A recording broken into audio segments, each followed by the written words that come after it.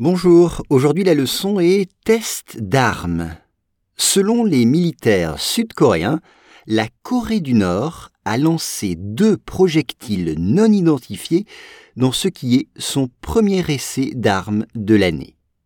Once again, selon les militaires sud-coréens, la Corée du Nord a lancé 2 projectiles non identifiés dans ce qui est son premier essai d'armes de l'année.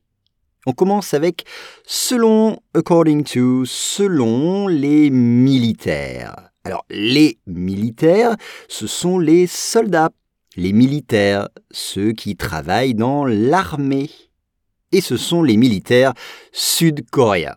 Donc vous savez que la Corée est divisée en 2. Il y a le pays qui est au nord, la Corée du Nord, et le pays qui est au sud, la Corée du Sud. Et quand on parle des habitants, on inverse. On dit les habitants ou les militaires sud-coréens. Alors la Corée du Nord a lancé. Elle a lancé. Launched. Lancé. On peut dire lancer un missile. Ou bien lancer une fusée. Ou alors lancer un projet. Ou lancer un podcast. C'est ça. Lancer. 2 projectiles, comme en anglais, des projectiles, ça peut être des fusées par exemple, ou des bombes, non identifiés.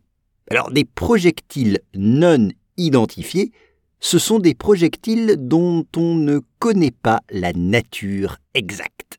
On ne sait pas exactement ce que c'est. Ce sont des projectiles non identifiés.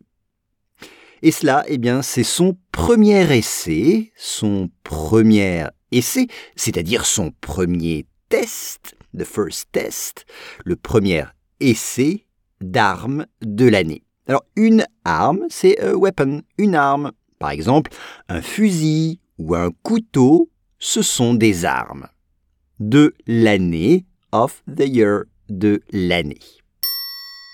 Selon les militaires sud-coréens, la Corée du Nord a lancé 2 projectiles non identifiés dans ce qui est son premier essai d'armes de l'année.